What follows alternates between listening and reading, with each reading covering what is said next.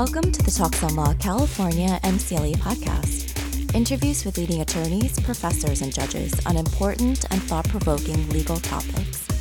And now for the interview.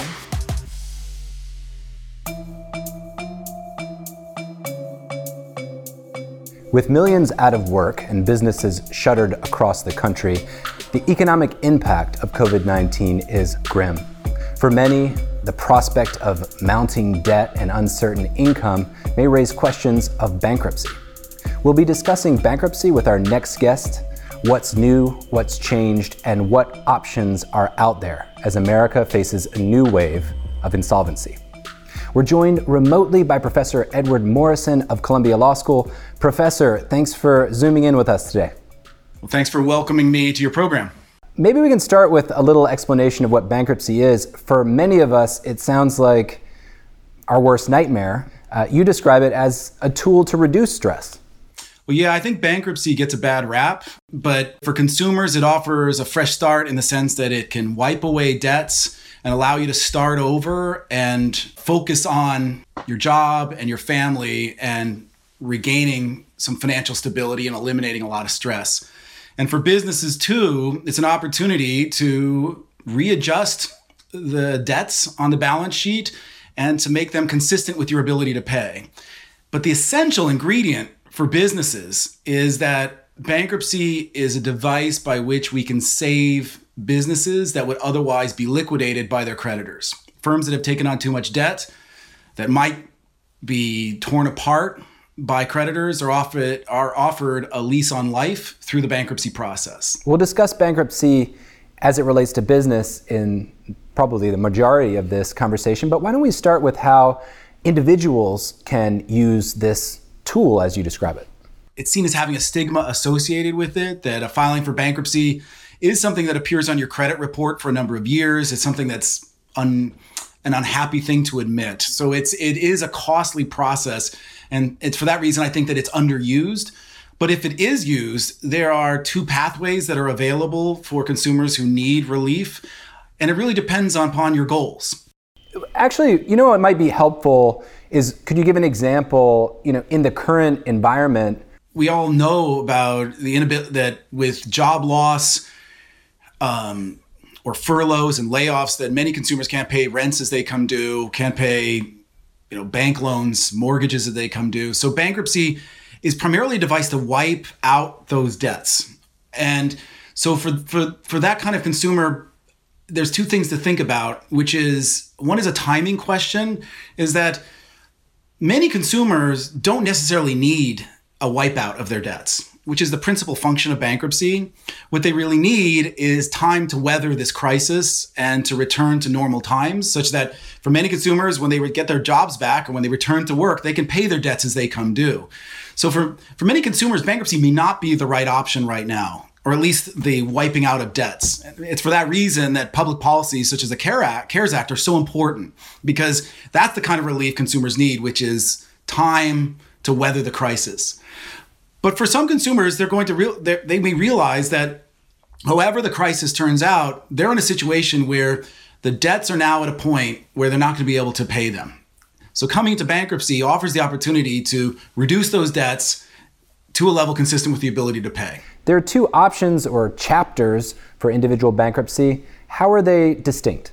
The bankruptcy basically poses a question to you. Bankruptcy law poses a question to consumers and says, what's more important to you? Do you want to save your assets or do you want to save your income?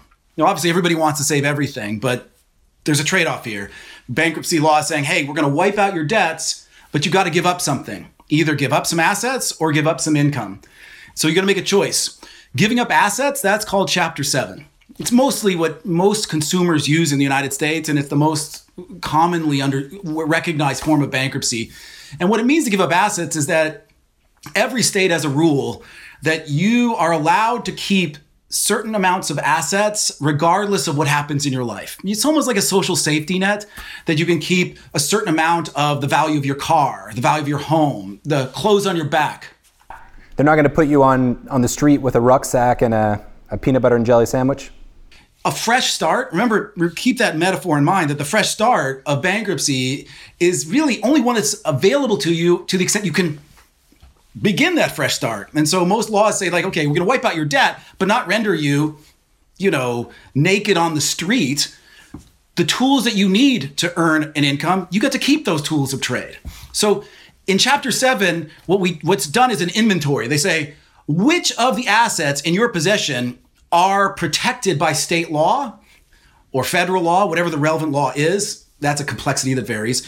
But which of your assets are protected? They're called exempt, and which are not. The stuff that's not protected, it might be a second car, a second home. Those things will have to be liquidated and sold liquidated in terms of sold for cash, and that cash will be distributed to creditors. It's in that sense that's one trade-off of bankruptcy, is that if you want debt relief, you're going to have to give up assets that are not deemed necessary by law. So you may have to pawn your Rolex watch, but they're not going to take away your Honda Civic that you need to get to work. Right, unless it's a collector's item Honda Civic. Oh, that's a good question. What if your only car was a Ferrari or some incredibly expensive vehicle? Yeah, so most states will say that you're allowed to keep up to a certain value of your car. So they'll say maybe you can keep up to $3,000 of your car. Well, if your car has a Blue Book value less than $3,000, you're good to go. But if you're owning a Ferrari, the law is going to say basically that your car consists of two things within it. The value of your car you can keep and the value of the car you can't. And we're going to sell the Ferrari, turn it into $100,000. You keep the first $3,000. The other $97,000 is going to go to your creditors. And would the same be true of a home? Are you able to keep a certain value? Yeah, it varies a lot by state. So it's hard to speak in generalities because states like Texas and Florida say that you can keep the entire value of your home as long as you don't have a mortgage on it. If you have a mortgage on it, what bankruptcy law basically says is you got to work that out with your mortgage lender. But putting that to one side, that if you live in Texas or in Florida and you don't have a mortgage on your home, you get to keep the entire home. Most other states, you can only keep up to a certain value of your home. It's called your home equity. You can keep some of that equity. But if the law says you're entitled to keep $70,000 of the value of your home and the home is worth more than $70,000, you're probably going to have to sell it and keep the $70,000. In some sense, you could think of it as the law saying, okay, you're going to have to downsize your assets to a level consistent with what we think you really need to survive. So all of this is within the scope of Chapter 7. You mentioned Chapter 7 involves selling off assets or assets above a certain threshold. That trade-off I began with, that the law says, hey, you want debt relief, I'll give it to you if you either give up some assets or give up some income. So we went down the assets path. The income path is called Chapter 13. And it's very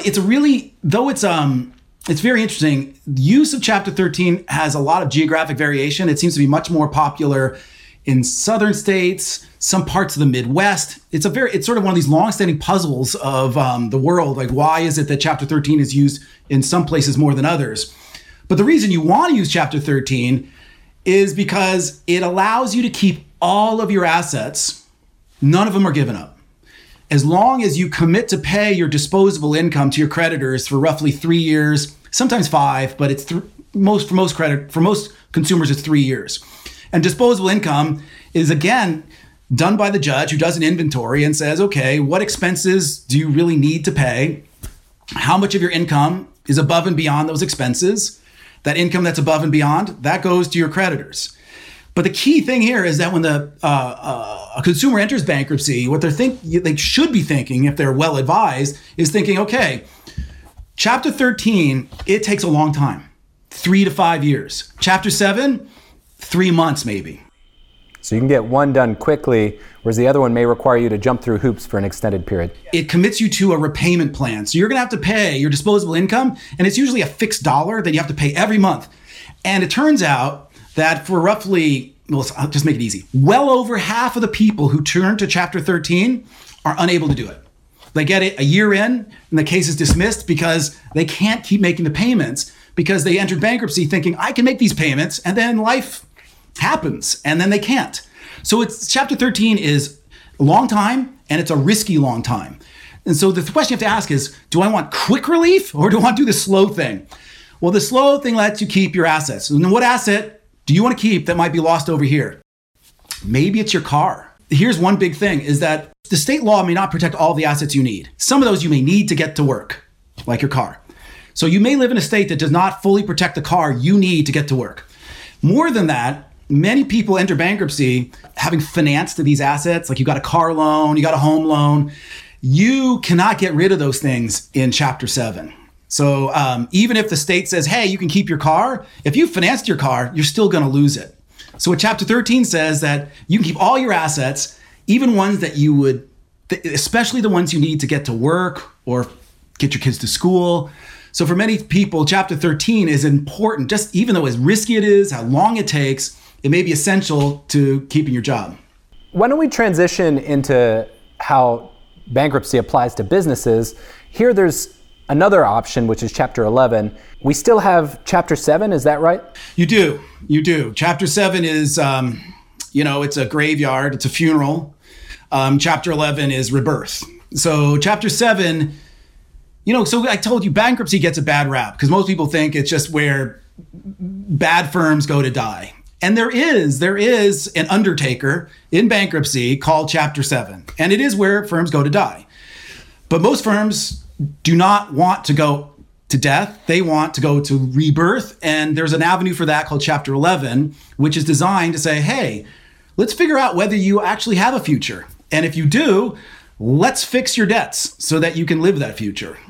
And the idea here is to enable potentially useful businesses to have this second chance rather than a fire sale. Yes. So the key idea is that the firm enters bankruptcy, and the judge has a preliminary question, which is this firm viable? And that may not be clear for several months in, but that's in the back of the judge's mind that I don't want to save firms that are zombies that really should just be put into Chapter 7 and put to death. But if you're convinced that the firm is viable, that it has a future, then your goal is to figure out what's the firm worth, given how much it's worth going forward, how much of its debt can it pay? And you might say, oh, I think this firm can pay 100 of its debts. And you say, oh, that's great. But it turns out it owes 200. All right, what do we do with that other 100? Well, we're going to have to somehow reduce it. So what that typically means is that you're going to, and here's the sad part, shareholders of corporations, they're going to get wiped out. They lose everything. They lose their shares. And creditors are going to have their sort of debt converted to equity. They're going to take the place of the old shareholders. But through that process, you're basically going to change this balance sheet where you had a lot of debt. And so you're going to shrink that debt, and then you're going to change some of that debt into equity, which is just a complicated way of saying that going forward, this firm's obligations to pay will be lower because there just won't be as many creditors anymore. Some of those creditors will be converted to shareholders, and they're now the owners of the firm. Another distinction between 7 and 11 that you've written about is that in 7, the whole process is placed in the hands of a third party, whereas in Chapter 11, the company's management can be still playing an active role. Yeah, so that's a critical distinction, both in practice and for your understanding of how bankruptcy works, is that Chapter 7 is that funeral, and the undertaker is an agent of the court who's charged with collecting the assets and liquidating them. Management lose their jobs immediately. Chapter 11 it has this phrase called the debtor in possession. Debtor meaning the person who owes the debt. In this case, the person is a corporation. And in possession because the management still runs the firm. And the theory there is that the managers are in the best position to know how to run this firm profitably. It's kind of controversial. Some people say, oh, those managers got us in trouble in the first place. What are they doing there?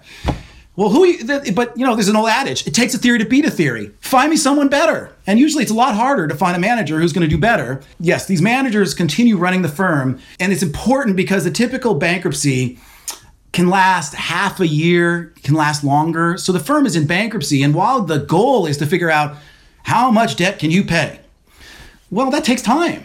And you're running the firm. And so, you can't let the firm just be mothballed during this bankruptcy process. You got to keep running it. You got to service customers, honor warranties and stuff like that. So you really need the managers around to keep running the firm. You write about how Chapter 11 may work differently, or that it does work differently for small businesses versus large businesses. We have to start at the dawn of time. So the dawn of time for bankruptcy purposes is the late 1800s because modern Chapter 11, this corporate, this law described, this rebirth law, it was modeled on the process for restructuring the debts of railroads. So our law, Chapter 11, is the child of railroad reorganizations of the late 1800s and early 1900s. Why was that? Because we'd never seen, until the railroads, corporations of such massive scale and such incredibly complicated capital structures, like just really complicated debts. And so lawyers figured out a way to deal with that problem. The way they dealt with it got written into a statute that we use today. Now, that's important to keep in mind because Chapter 11 was written with massive, massive corporations in mind. And now we have businesses of all size facing real struggles. Right. So small businesses, there are no railroads there. I mean, maybe there's a tiny railroad, I don't know. But the typical small business, you got to think about it, it's like your drywall contractor, the barbershop, the retailer. They come incredibly diverse, incredible diversity, but they don't look like railroads.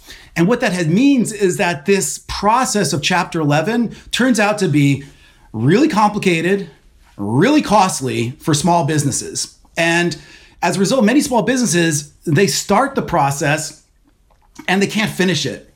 So one of the statistics is that about 2/3 of Chapter 11 cases filed by small businesses end in liquidation. The firm is just basically liquidated. The judge decides there's no future. What that's got to tell you is that, wait, let's assume the judge is getting it right, that the judge is getting right, that 2/3 of the firms are really dead on arrival. The judge has to figure that out. But wait, so that means there are very few small businesses that should be saved? Well, actually, maybe not. Here's another statistic. For every 100 firms that enter distress as measured by credit scores, only about 20% file for bankruptcy. So the vast majority of firms that suffer distress never file for bankruptcy. And those that do turn out to be really kind of troubled firms that get liquidated. Okay, so what that's saying is something weird is going on in bankruptcy. What is it? I think what we've seen historically is that Chapter 11 is really costly, really cumbersome. It's used only as a last-ditch effort by many firms that really it's just their last gasp.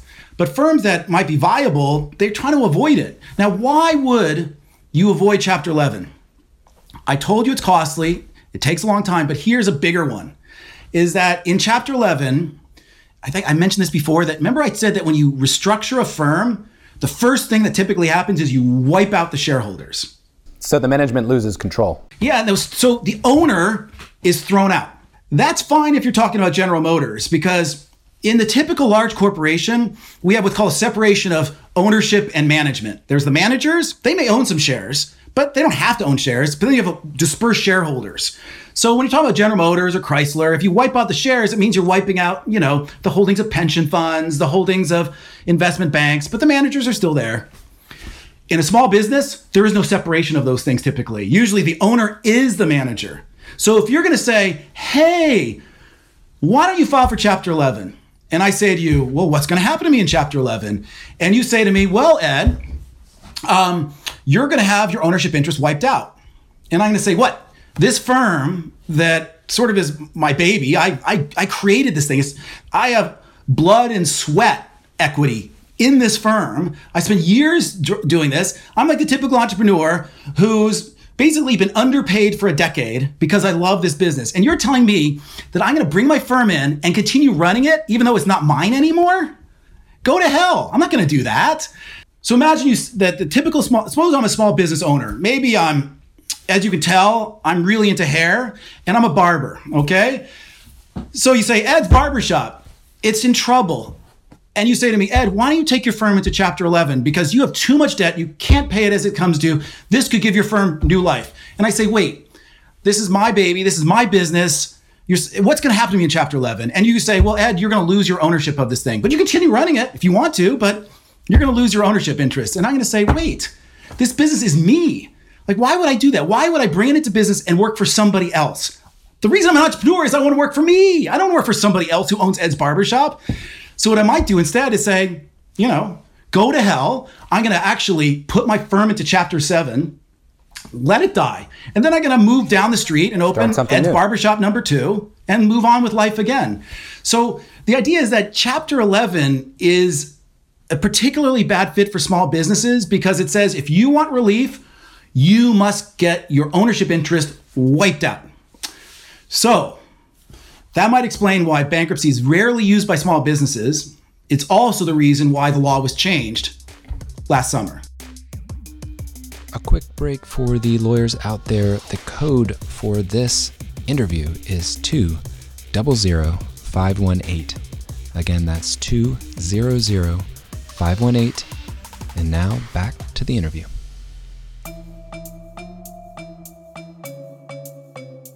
Well, given that difference between small businesses and the way they're structured, the way they're incentivized, what has Congress done post-COVID to make it more appealing? Well, they actually did it miraculously pre-COVID.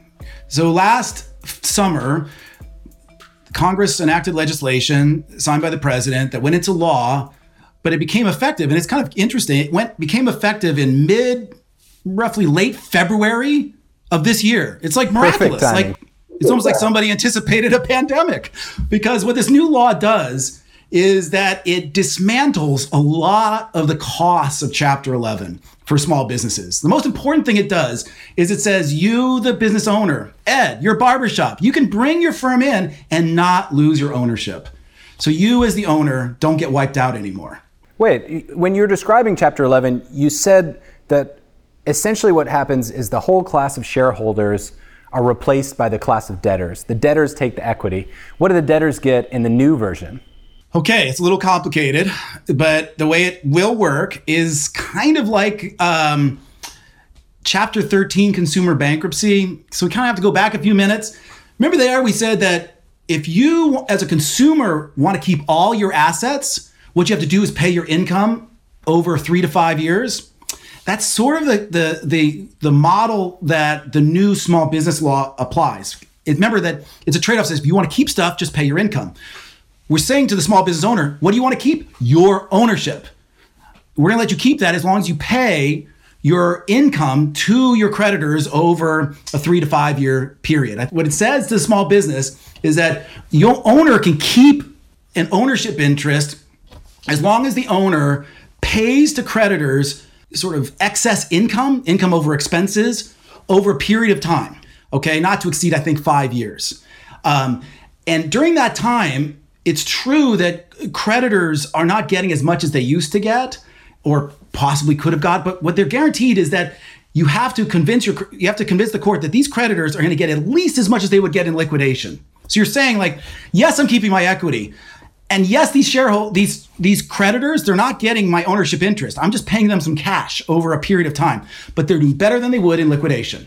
In the abstract, it feels kind of controversial because it is a big departure from the past, but it really wasn't that controversial because I think there was a broad awareness that this machinery built for railroads isn't a good fit for small businesses. This machinery built for railroads doesn't work for barbershops. We don't want Chapter 11 to be just kicking the can down the road where an entrepreneur who's, it's Ed, every head he cuts looks like mine. Nobody wants that. So this is not a viable business. And so Ed should be shut down. And we want someone to alert us early on, not later on. And this new option for small businesses, as you mentioned, came along at a fortuitous time. And the threshold for what qualifies as a small business was raised in the CARES Act. What was changed? In the aftermath of the coronavirus crisis, the financial impacts of that coronavirus crisis, one of the first things that was done in the context of the CARES Act was to take stock of our bankruptcy code and see are there some simple fixes that would make our bankruptcy code better equipped to deal with the upcoming crisis. And so one of the things that was changed was raising the debt limit to take advantage of these new small business provisions. So the original debt limit as enacted last summer was 2.7 million. The new limit is raised to 7.5 million. With these thresholds, are we talking about a large chunk of bankruptcies are now qualifying for this alternative structure, or is it only a small percentage? My guess is that under this new debt limit, probably about 50 to 55% is a rough estimate of businesses that file for Chapter 11 will qualify for the new small business law. So one view is that by raising the debt limit, a decent estimate is that over half of the firms that file for Chapter 11 will now be able to take advantage of the new law. How do courts decide whether or not to hear a bankruptcy case? Is that a choice by the judge, or do all businesses have some type of access or right to such a filing? Yeah, no, all businesses have a right to file. And in some sense, you might think of bankruptcy law as having open access, that any firm can commence a bankruptcy case. In theory, it doesn't happen in practice, but in theory, you could file for bankruptcy even if you're completely healthy as a firm. Like Facebook could file today. Nothing stops that. But it's not going to. Because for two reasons. One is, bankruptcy is not a popular thing to do. So it's a negative signal. But more than that, once a firm files for bankruptcy, the judge has the ability to dismiss the case, get rid of it, if it doesn't belong there. And what judges are looking for is this a firm that has debt? If you have no debt, there's really nothing for bankruptcy to do. Secondly, is this firm having trouble paying its debt? We usually use the terms insolvent or, having cash flow problems. That's what the judge is looking for. And in the absence of those kinds of problems, meaning problems that bankruptcy law can fix, the judge can dismiss the case. But once a judge takes the case and a court is reviewing it, it can be rather time-consuming or taxing on the court system. Is there enough capacity, given the significant nature of the current crisis, to handle what could be a large caseload? Yeah, I think it's a important question and yet a difficult one to answer. And the reason it's difficult to answer is first that the time costs of a bankruptcy case vary by type of case. So take, for example, the bankruptcy filing of General Motors. Huge, massive. It took 30 days. Why was that? Well, because it had an army of financial experts, lawyers, investment bankers, you name it, advisors, sort of streamlining the process. So much so that these experts had figured out what was going to happen in General Motors bankruptcy before it happened. The bank basically, it's sometimes called a prepackaged bankruptcy, but all the creditors and the firm itself had gotten together, teed up a plan. And so when they filed, they knew 30 days. So if for firms that have sort of that back office support, there's the burden on the bankruptcy court can be a lot smaller, because in some sense, if all the creditors or most of them are in agreement about what should be done, there's not a whole lot of controversy that the judge needs to resolve. I do think we do have to worry about congestion of our courts, many cases being filed in the months ahead or weeks or months ahead as the COVID-19 crisis plays itself out financially. But the burden, my suspicion is that the burden of a massive number of small business cases would be really difficult for our bankruptcy system. Well, given that you have written on this topic extensively, in the current situation, is there any advice or suggestions that you may have to lawmakers who may be looking to make additional tweaks or changes to the bankruptcy code? When Congress has been thinking about how to help businesses weather the storm of this crisis, they've only thought about extending money outside of bankruptcy. For many large businesses, you might think of airlines, for example, many large businesses, they came into this crisis financially fragile. They took on debts, they increased what we call their leverage during the months or years preceding the crisis. So these are firms that were in trouble before the crisis occurred. In some sense, these firms have two problems going into the crisis. They have too much debt and they got a coronavirus problem. When they get stimulus money, that stimulus money is basically helping them solve both problems. So government money is helping over-indebted firms cope with that debt. I think that outside of bankruptcy, that offering financing to firms outside of bankruptcy is losing an opportunity to say, hey, some of these businesses should get that financing, but in bankruptcy. we should bring these firms into bankruptcy and solve that debt problem at the same time we're allowing the firm to survive. Professor Morrison, before we let you go, are there any insights that you might share with the audience given the state of the American economy? The ancient Greeks, the orators, they would get in, like the senators, and so they would get in front of a crowd and they blather on. But then there was this phrase everybody understood, and I don't know what the Greek words, but it basically said, what I'm about to say is what I want to be remembered for. And so everybody who was asleep suddenly woke up and said, okay, now it's time to listen. So that's what I want to do now, which is like, I've said so far that Congress is missing an opportunity to leverage the bankruptcy code and use it in tandem with the CARES Act to allocate funds in a smart way. That instead of flushing all firms with cash, flush some firms with cash inside of bankruptcy. It's important to remember that we've done it before. We did it in General Motors. We did it in Chrysler. In each of those cases, bankruptcies during a crisis, in my view, while it's important to use bankruptcy in tandem with current policies for large corporations, I think the government should do everything possible to delay bankruptcies by consumers and small businesses. I think it's a very different environment there, because the first thing, as we talked about before, is that if you flood our bankruptcy courts with small business filings and consumer filings, the courts are potentially going to be overwhelmed. And here's another important point, is that when you save a firm, what's critically important is knowing if that firm has a future. For small businesses that don't have the back office, it's very hard to prove I have a future. I don't have no financial experts who can do projections. I have no accountants who can show how robust my financials were prior to this crisis. I'm an entrepreneur. I have Ed's barbershop.